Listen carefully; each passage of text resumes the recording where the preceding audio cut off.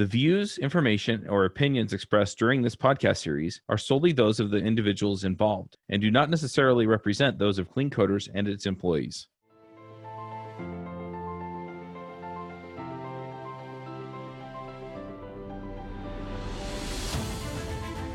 Hey, everybody, and welcome to another episode of the Clean Coders podcast. This week, we're talking to Micah Martin. Micah, do you want to say hello?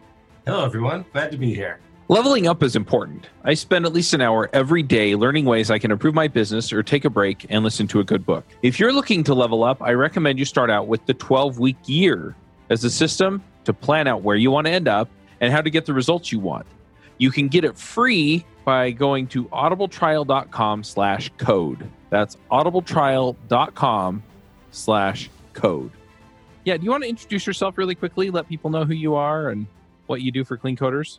Yeah, sure. So my name is Micah. I've been a software developer for about 20 years now. At first, I worked with my father, Robert Martin, at Object Mentor, and then I started my own business, Eighth Light, which was a contract development shop.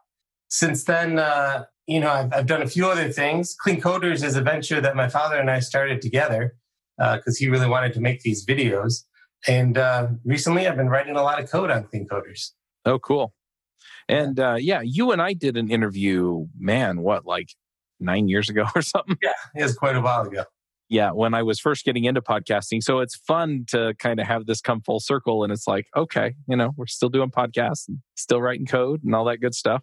Yeah, not a lot changes. Yeah. So I'm curious then, because I didn't ask Bob, I didn't ask your dad, how Clean Coders got started. So what's the story there since you started it up together? Yeah, so my father, he's got a reputation in the software industry, and he'd written a lot of books, and he really wanted to start making videos to put out there. And his videos, he wanted them to be different than a lot of the other streamcasts that you might have seen where people were just typing on their keyboard. Mm-hmm. He wanted to actually get in front of the camera and make it a very interactive experience for the viewer.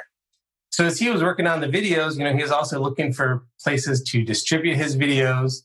And nothing was really satisfactory to him. So, we talked about it and figured out that we could just build a website to sell his videos and, get other people. There were other people who had interest in making videos as well, and they could get on the same platform. Right. So that's really how it got started. So what was your role in it then? Since he's kind of the bigger reputation and, the person who was probably going to bring in a lot of the other talent. So at that point, he had been finished with running businesses. At that point, is like I don't want to run another business. And he was also busy doing the videos. So the arrangement was he was going to work on the content. I would build the website and get the business off the ground. Were you working for Eighth Light at that time or running Eighth Light as well? Or yeah, I was still at Eighth Light at the time. Okay. So and I think you were at Eighth Light when we did the interview, and I think we talked about software craftsmanship or something, because it seemed like I was talking to a lot of people in that movement at that time. So you start building the website, and then what's kind of your story from there? So you build Clean Coders, hand it off to somebody else. Yeah, well, it started off with the boom. Of course, lots of people signed up right away and bought videos. Uh-huh. But after a few months, there really wasn't much to do from an operational point of view. Things got quiet, and then we had to let go of a developer at Eighth Light for unfortunate reasons. Mm. And, Clean Coders still needed development work, and I wanted to try to free up some of my time. So this seemed like a great opportunity to hire that developer. I felt responsible for his livelihood. He worked at Eighth Light, and he was a good guy, and I just wanted to keep that relationship going. So, we hired him at Clean Coders, and he basically kept things alive from a coding point for 3 years. Yeah, at first I showed him the ropes, but after a while I just handed over the reins and said, all right, take it. Now, of course, my development of software, stems from my father's, which is, the test development, agile software development. Mm-hmm. And, him being at Eighth Light, I expected him to follow through with the same disciplines, and he did it first. But at some point, I don't know what happened, but we looked at the code and all of the tests had been deleted. Oh, wow. Not only had they been deleted, but the entire Git history had been wiped out. prior to 2016. So there was no recovery of those tests as well. A lot of things had changed, and it was not pretty. So it sounds like you're working on the code now. Yep. So after that point, I was still at 8th Light, still busy with other stuff, and we hired contractors to maintain the site and add new features. But if you think about it, contractors, if you try to fix something, right, this is a philosophy in software, right? If you break it, you own it, right? You have to fix it. Mm-hmm. And so what contractor wants to go in there and start ripping apart this code and making it better? It's a scary prospect. And so most of the contractors carried on with the style of development that Steven had set forth with no tests. And, the mess just kind of got worse. Right. And this is embarrassing, right? Because we're the clean coders. Right. Code was not clean at all. So, someone had to step in to fix it. And I realized contractors weren't going to do it. So it was a good point for me. I was switching gears with my other work. And so I stepped in. I've been working on it for a couple months now. Just adding tests, refactoring the code, trying to make it something that we're proud of, something that we call clean code, and show to people and say, this is what we can do. I think it's interesting, though, just from the standpoint of kind of the entropy that code has, right? Or the behaviors that people take toward code, where the consequences of not doing things in a maintainable way, the consequence is so far removed from when you actually make that decision that it's easy to kind of, sit back and go, okay, well, people can still log in, people can still give us money, so I guess we're okay. And you set a pattern, right? The code works, so no one wants to touch it. And then when they're trying to build something else, they look at that code, which is not great code, and they say, oh, I see, that's how we do things in this code base. So let me just make more ugly code that looks just like that and get that to work. So the entropy just grows and grows. And without tests, nobody can really change anything. It's really scary to touch code that works. Yep. You don't know if it's going to still work after you touch it. So true. So what kinds of, I wanted to say patterns, but let's say anti-patterns do you run into then? Because I think a lot of us fall into the same bad habits, the same lazy practices, right? Where it's, well, I just got to get this thing to work, so keep the boss happy. What kinds of things are you finding in there that people just kind of see to their pants into the code? So one of the things is direct access to the database. And by that, I mean, lots of older code bases, you would see, SQL strings littered around the code base. Mm-hmm. And, this goes back, over a decade, right? Where we tried to pull all those SQL strings out into a database layer. Right. So that the code, had a, abstraction layer between itself and the database, or at least it had an API layer between itself and the database. Mm-hmm. Made it much easier to clean things. Well, in Clean Coders, we're using Datomic. Mm-hmm. Datomic doesn't have SQL. It has this language called Datalog, which is pretty cool. I mean, it's not strings, it's all data. But there was Datalog just everywhere. Actually, there still is. I'm trying to get rid of it piecemeal without ripping the whole site apart. And that's just unfortunate. So I'm introducing a database layer where all the code accesses it through this one, what I call the DB namespace. And that's making the code much cleaner by itself because all the queries are now one line instead of 6 lines. There's this white spacing convention with Datalog where you have all this data on a new line. So that cleans up the code a bit. And one interesting thing that came out of it is that with a really simple API to access data, I was able to use that same API on the client side because we have a bunch of with a Clojure script. So okay, I was down to JavaScript, and the data is shared between the two sides. So I can pull down a bunch of data from the server, store it in what we call an Atom or in Clojure, just store it in the client side, mm-hmm. and then use this database layer to access that data. And so now, because we have an abstraction, right, we got code on the client side running in JavaScript, which looks just like code on the server side, which is running in Java. And maybe I'm just geeking out here, but I think that's kind of cool. Well, it's funny that you're talking about that because I talk to a lot of people that they get in and they're like, well, I'm going to use JavaScript on the front end and JavaScript on the back end, and it's going to share all this code. Oh, yeah. And yeah, it turns out that the paradigm is different enough to where it's not a natural thing. And I think for some things, what you're talking about here with this abstraction layer, where it's, I need data, so if I'm on the back end, I need data means I go to the database. And on the front end, it means either I go to the back end or I go to some state management on the front end. I like that, right? Because then I have to maintain both abstractions, but then I can just do the rest of my work on one paradigm. Yeah, that works. I mean, there are differences, of course, but if you can, just tuck those away into a tiny little compartment where they're easily modifiable, then it all works great. So I guess the other thing that I'm wondering about is you mentioned a couple of times that there were no tests. Mm-hmm. So how do you start with a code base that has no tests whatsoever and you can tell has issues? That's something that we've been trying to help people with. Back when I worked with my dad, we did lots of consulting, helping people to wrap tests around their system. So, And the fortunate part of it is I have a lot of experience doing that. It doesn't make it easy. You just got to start by writing tests. Without changing the code, you just start writing tests. And they're ugly, terrible. You have to do, backflips and spins to get this code tested.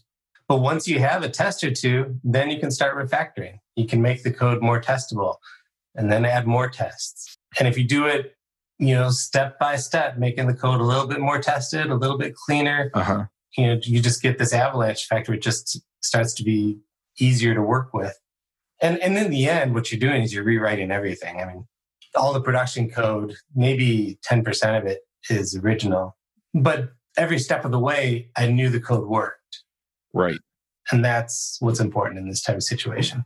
So do you start from the outside in? So it's like, hey, I've got this high-level functionality, and so now I'm going to write a test for kind of the next layer lower that I'm planning on refactoring? Or is there a different approach to this that I'm not thinking of? Or well, you usually start outside in. Well, in this case, we're building a website, right? So someone punches in a URL, makes a request, and we have these handlers on the back end which handle that request. Right. So we'll start by creating a test which creates a request and sends it to our handler. And I just check, all the side effects that take place and the results, the response that comes out of it. So you start there, but as you find pieces of code which are hard to reach from the outside, then you can write a smaller test for that, that helper function. So you attack it from the outside and from the inside, and eventually you just squeeze it into submission. So how do you know when you're done? One of my mentors once told me that good code is never done. There's always going to be more feature requests, more changes that users want. There's always going to be ways to improve the code. So you're never done. How do you know when it's time to move on to the next part then? When the pressures force you to move on, I guess. I've been working on, at one point I had to make a breaking change where I couldn't deploy my changes because I was changing the structure of data on the server and it required changing the structure on the client as well. And it took me a few weeks to work on that. In the meantime, we're getting bug reports. And so I just kind of shelf that and work on the bugs that we're getting on the website. But once that's deployed, then I can just move on to the next ugliest part of the code. So did you tackle the nastiest thing first, or did you tackle the thing that you thought would be easiest to refactor first, or something else? Yeah. So, it all starts with chasing bugs. Yeah. There's a bug. We're getting errors from the website. Where's this error coming from? And of course, the most errors are coming from the ugliest code, which was all like order processing, complicated code. And so that was the first place I had to dig in. So you just picked the thing that was the most painful from what you could see and just fix that first. Right. And it's painful. It's probably one of the most complicated pieces of code. And it's one of the most critical pieces of code because this is where people's money is coming in and we got to make sure everything's, summing out to zero and no one's getting ripped off and we're getting paid for all the things we sell. So wrapping that with tests seems like the right place to start. Let's make sure everything's, even Steven with the finances. So you've been working on this for 2 months. How long do you think it's going to take you to get all the way through the code base? And how large is the code base? It's larger than you would think. I mean, the website is just, we're just selling videos. But over the years, it has grown. We have gift cards and discount codes, and we have corporate accounts and corporate users and teams. And there's just a lot of structure in there that I never thought would have come into our website. So yeah, I've been working on this for 2 months. And, at first it's just about blazing a trail, figuring out how the code should look and, introducing a path of tests with refactored code looking the way you need it to look. And then it's easier to build off of that trail and change the rest of the code. I think, if I was working on this full time, it'd probably take me another 4 or 5 months to do it all. But, I don't know that that's necessary. I think once we get enough code transformed, it's easier to do the right thing than the wrong thing. And that's the point that I want to get it to. Cloud computing has changed the way we live, do business, and stay connected. With everyone using the same cloud platforms, winning and losing comes down to having the best talent to build products better and faster. So whether you're an aspiring innovator looking to level up, or a business harnessing the transformative power of the cloud, tech skills and cloud certifications have never been more important. Cloud Academy has thousands of video courses, learning paths, practical hands-on labs, and real-world cloud environments and tools designed to help teams assess, build, and validate critical cloud skills. More importantly, Cloud Academy stays agile, challenging you with new content, labs, and tons of features that ensure your skills stay relevant and everyone can level up.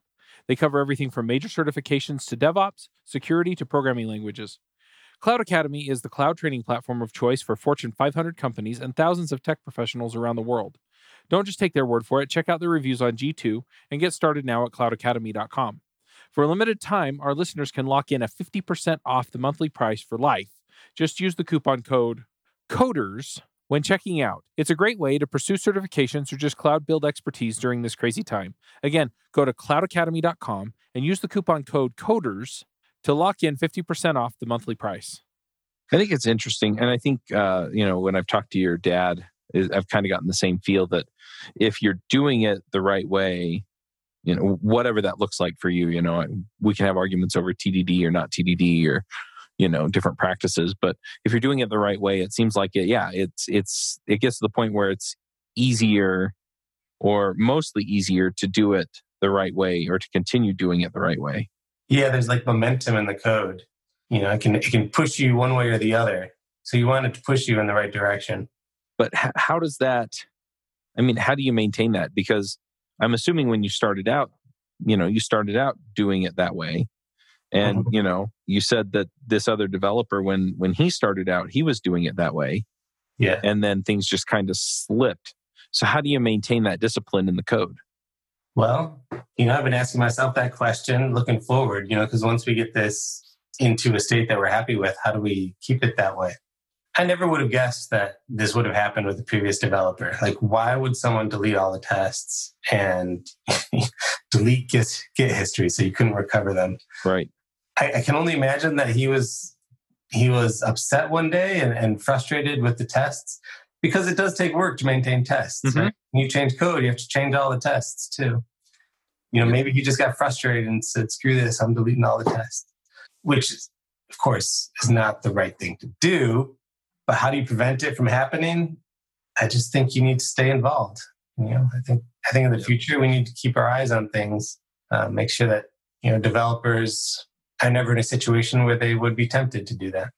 So you talked a little bit about the contractors coming in and, not helping the problem. So do you think this is an issue that's more easily solved with full-time employees? Or if you get the right contractor in place, they'll do this kind of the right thing? Or yeah, a lot depends on the people. When I started 8th Light, I like to think that we were passionate developers and that we would not have let this type of thing happen to the code base. Uh-huh. We would be the ones who would clean up messes when we found them.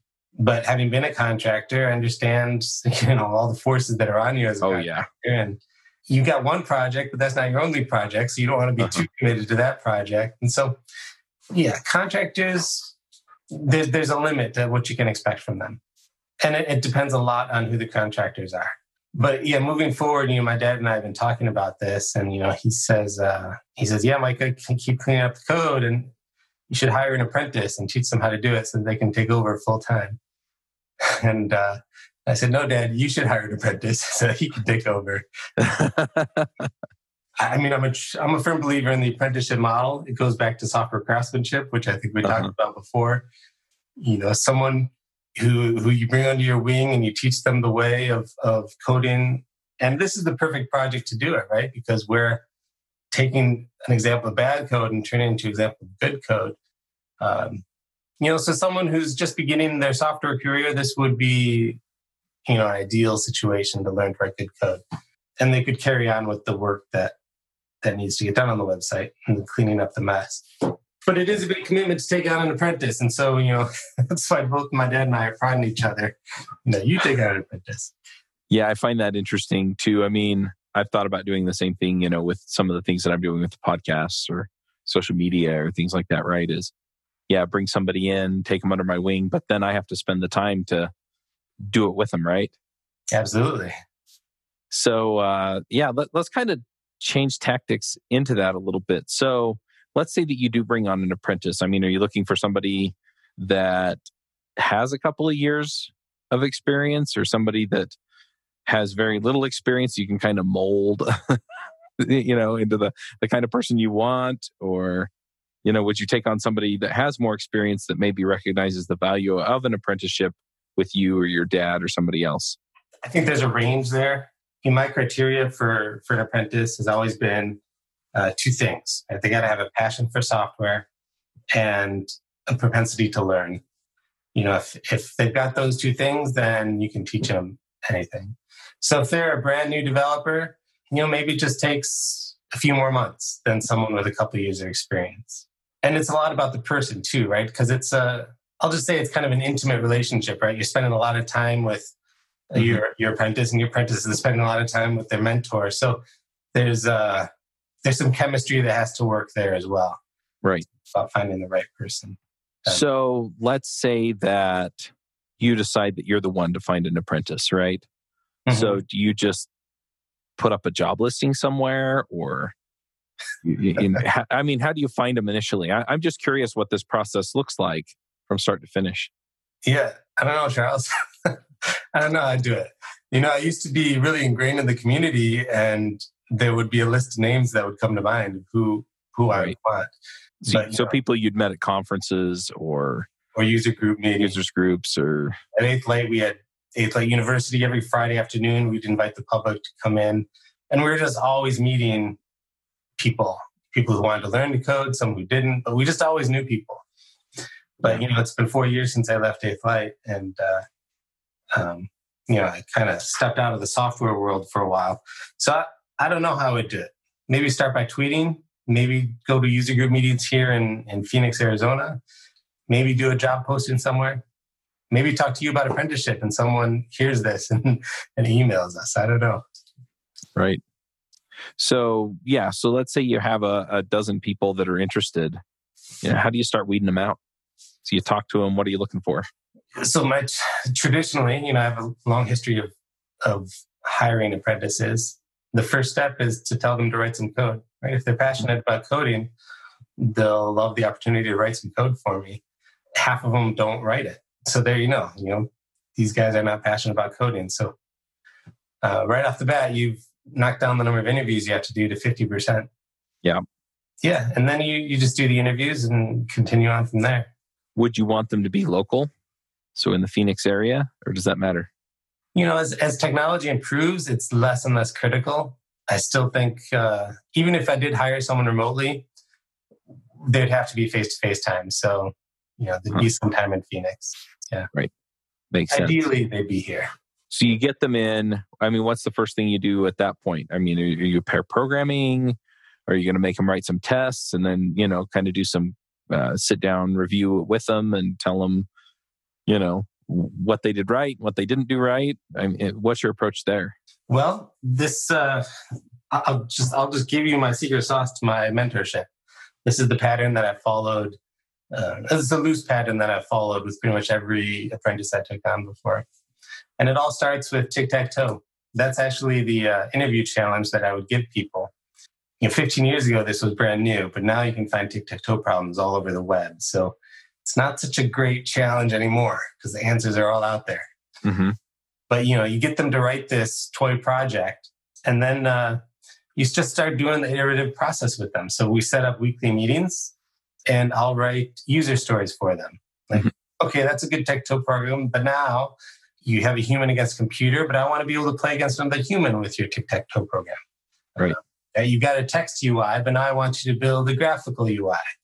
And then the next week, I want you to build a web interface for your tic-tac-toe program. Uh-huh.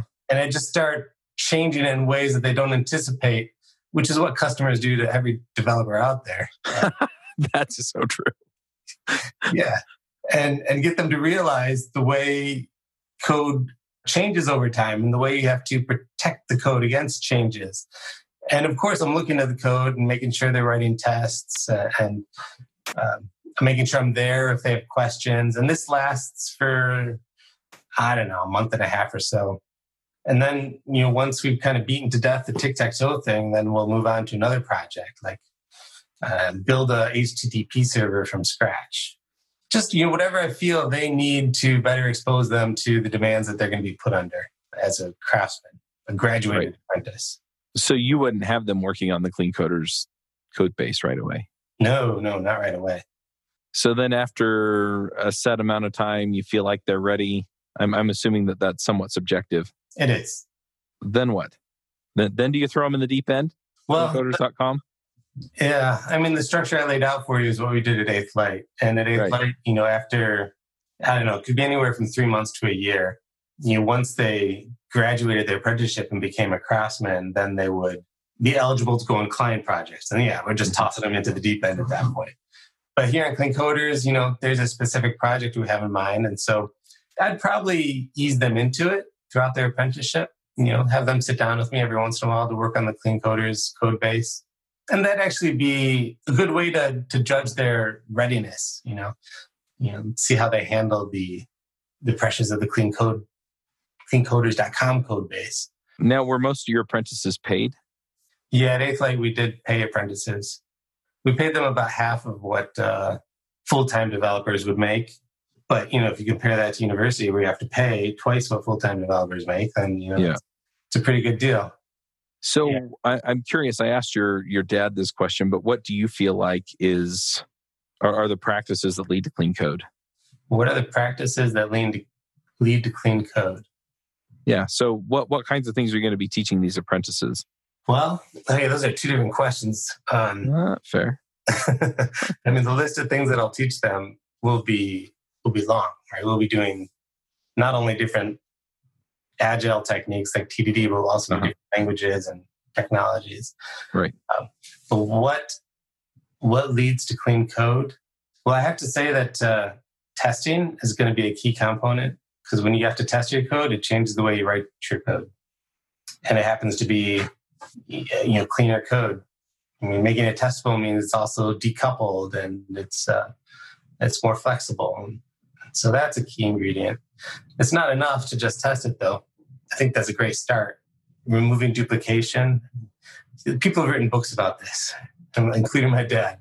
But yeah, if you test your code and you refactor it, you're well on your way to clean code.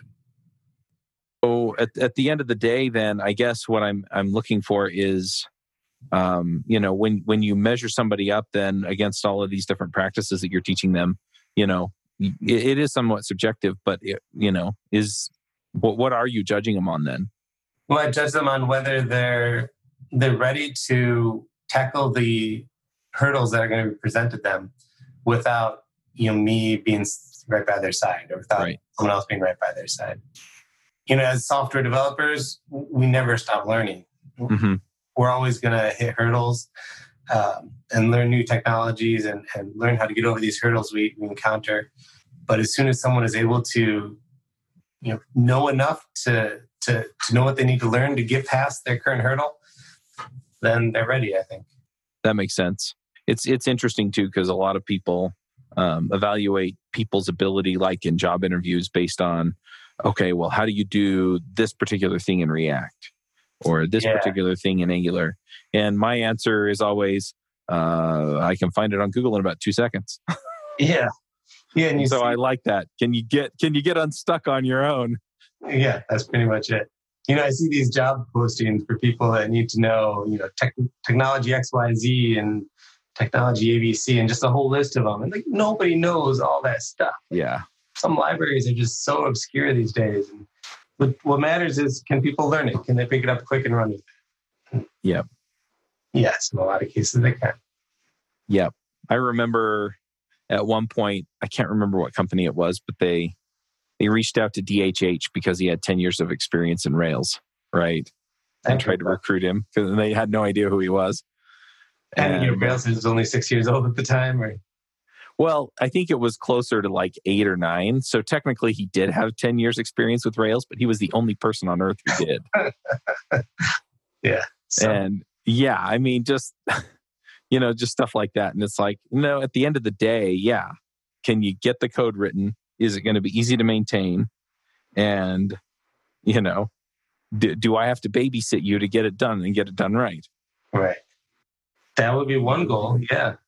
And, hopefully, not that there's a lot of features that we add, but features that are coming will come quick with the code base. Yeah. That makes sense. Leveling up is important. I spend at least an hour every day learning ways I can improve my business or take a break and listen to a good book. If you're looking to level up, I recommend you start out with the 12-week year as a system to plan out where you want to end up and how to get the results you want. You can get it free by going to audibletrial.com/code. That's audibletrial.com/code. Cool. Well, I've got an emergency to go take care of, so I'm going to jump off. If people want to find you online, where do they go? Well, I'm Micah at cleancoders.com. If you want to email me, Slagyr, that's SLAGYR on Twitter. And, of course, I'm on LinkedIn. It's Micah Martin.